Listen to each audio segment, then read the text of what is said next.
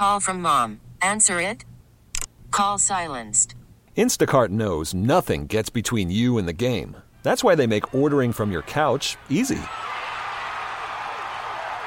Stock up today and get all your groceries for the week delivered in as fast as 30 minutes without missing a minute of the game. You have 47 new voicemails. Download the app to get free delivery on your first 3 orders while supplies last. Minimum $10 per order. Additional terms apply. Hiring for your small business? If you're not looking for professionals on LinkedIn, you're looking in the wrong place. That's like looking for your car keys in a fish tank.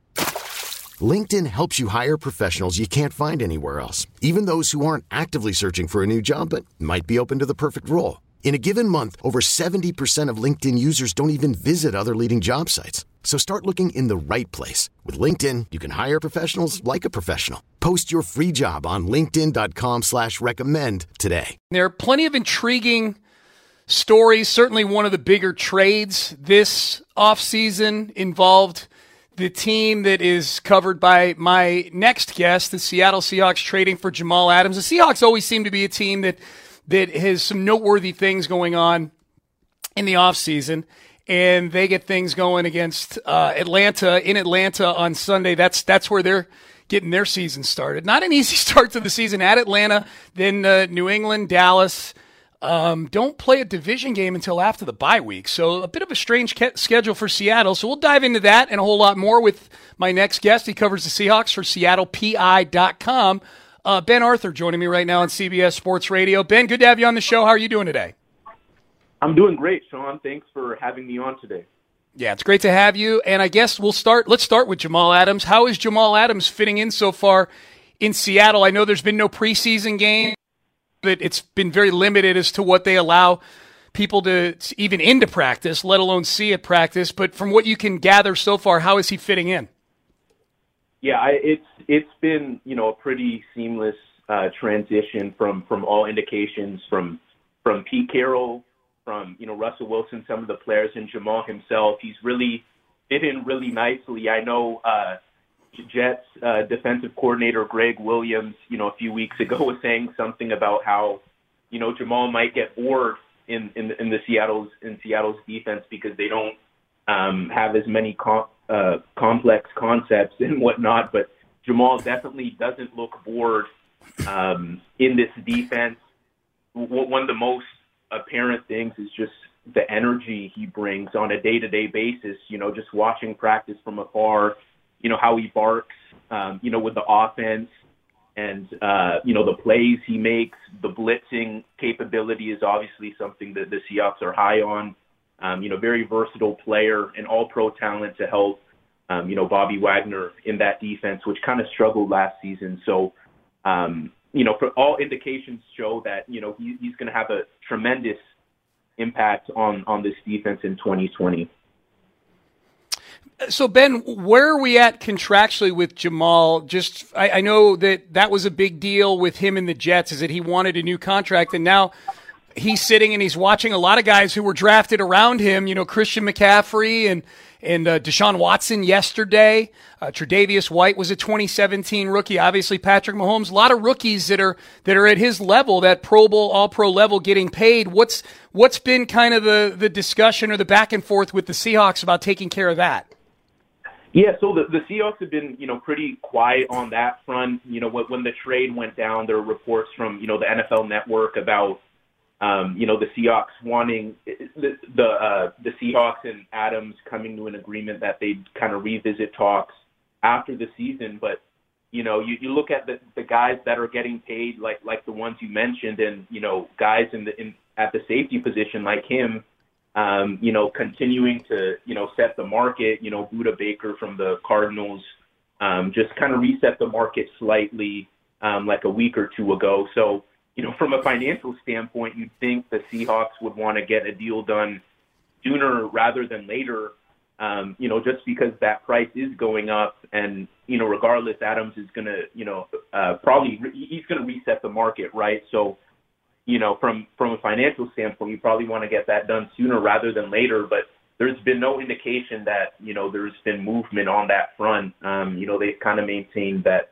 that's going to be addressed later. and by later, it sounds like it's just going to be after the season. That's at least where it stands right now. Ben Arthur, SeattlePI.com, joining me. He covers the Seattle Seahawks. Ben, Jadeveon Clowney goes to the Tennessee Titans, and, of course, he played last year in Seattle. Are folks up in Seattle disappointed that the Clowney trade really only got one kind of injury-marred season out of him, or did it feel like a bit of a free roll anyways because they didn't give up much to get Jadeveon Clowney? Yeah, I think if you ask fans, they're kind of in two camps, right? There's one camp saying that finally, the Jadeveon Clowney sweepstakes are over, because it's been, 5 months since, free agency officially began in March. And, some people are just sick of hearing it. Oh, is he coming back? Is he not coming back? It was kind of just this roller coaster for some people. But then, yeah, like there are other people that are, kind of disappointed that this was only, a 1-year thing. It's kind of well known how the Seahawks sort of fleeced the Texans in that deal last August. But yeah, it's,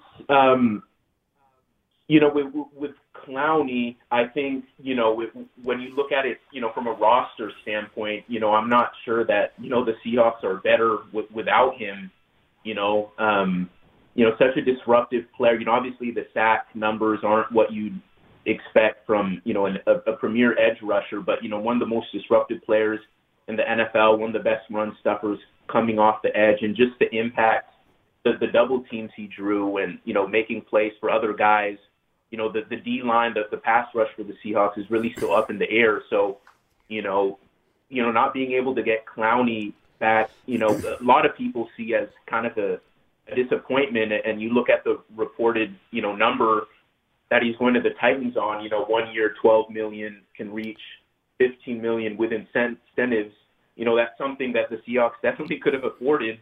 They were kind of unwilling to sort of break the bank, so to speak, on Clowney, even though they wanted him back. So, he's obviously gone now. And I think, yeah, there is some frustration from fans. But, I think the Seahawks, General Manager John Schneider and Coach Carroll, they always, kind of maintain that they weren't going to, move heaven and earth to get Clowney. Like, it was going to be at their price. And obviously he didn't want to come back at their price. So that's kind of what it is.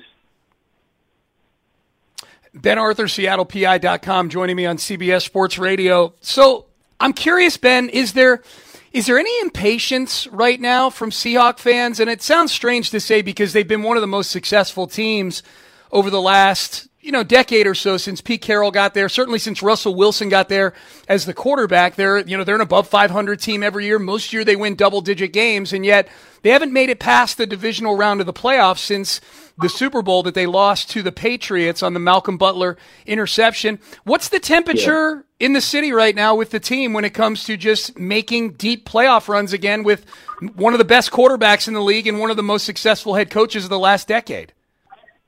Yeah, you're kind of hitting it right on the money, Sean. I mean, there is a lot of external pressure on the Seahawks to get over the hump. Obviously Seahawks fans have a very high standard for what they expect here. Obviously, with what the Legion of Boom did here, last decade, But yeah, I mean, you look at kind of where they are right now.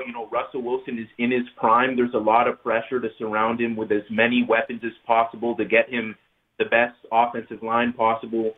And then also for the defense to be kind of good enough to help the offense get over the hump. This was a top 10 offense last year, but the defense was in the bottom third of the league last year. So that's kind of, why getting a Jamal Adams was so big. Russell Wilson was saying, during, the offseason at the Pro Bowl, he was like, he kind of put pressure on John Schneider, saying, hey, we need superstars. That's basically what he was saying. And that there is pressure.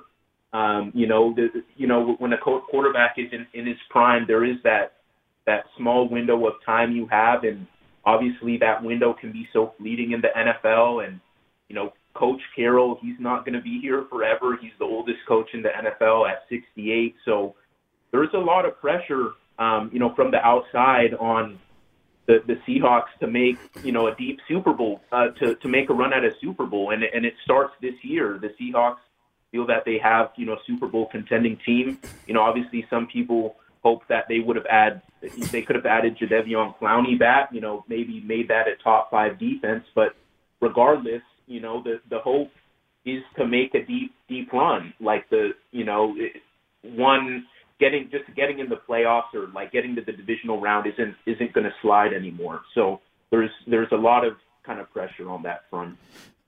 Hey, Ben, last one before I let you go. We got about a minute. I'm curious how big a storyline it is in Seattle that there will be, I don't know if Seattle's having no fans or minimal fans like some of these stadiums, but at the very least, it's going to be a whole lot fewer fans than normal, considering that that's maybe the best home field advantage in all of football. How big a storyline has the lack of fans in the stadium been heading into the season? Yeah, I think it is a storyline. I mean, I think the Seahawks have kind of done their part in sort of, downplaying that. I mean, all the teams are going to have what it sounds like the kind of the same sound noise, the fan noise, the virtual noise, and historically, yeah, the Seahawks, it has been, really great home field advantage, the 12th man and all that, but you look at the last couple seasons, the home field advantage, or particularly last year, the home field advantage wasn't really showing. They actually did better on the road than they did at home. So maybe that was just a fluke thing, but so yeah, I mean, it is a storyline, but I think it is going to be interesting, kind of how that all plays out. The Seahawks can be competitive regardless, but yeah, it's I don't really have a great answer for you, Sean, but yeah. But yeah, it's just gonna be fascinating to see how all that works because the Seahawks do have such a great fan presence here. Yeah, no doubt. Ben Arthur, SeattlePI.com, joining me on CBS Sports Radio. Hey, Ben, I really appreciate you making time on a Sunday. Go ahead and enjoy next Sunday and the rest of the season. Really appreciate it. Thank you very much. Appreciate it, Sean. You have a good one.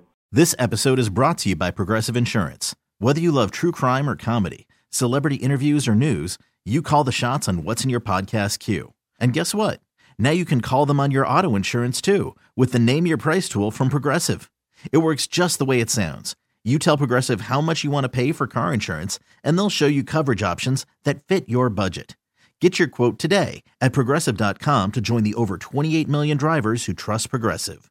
Progressive Casualty Insurance Company and Affiliates. Price and coverage match limited by state law.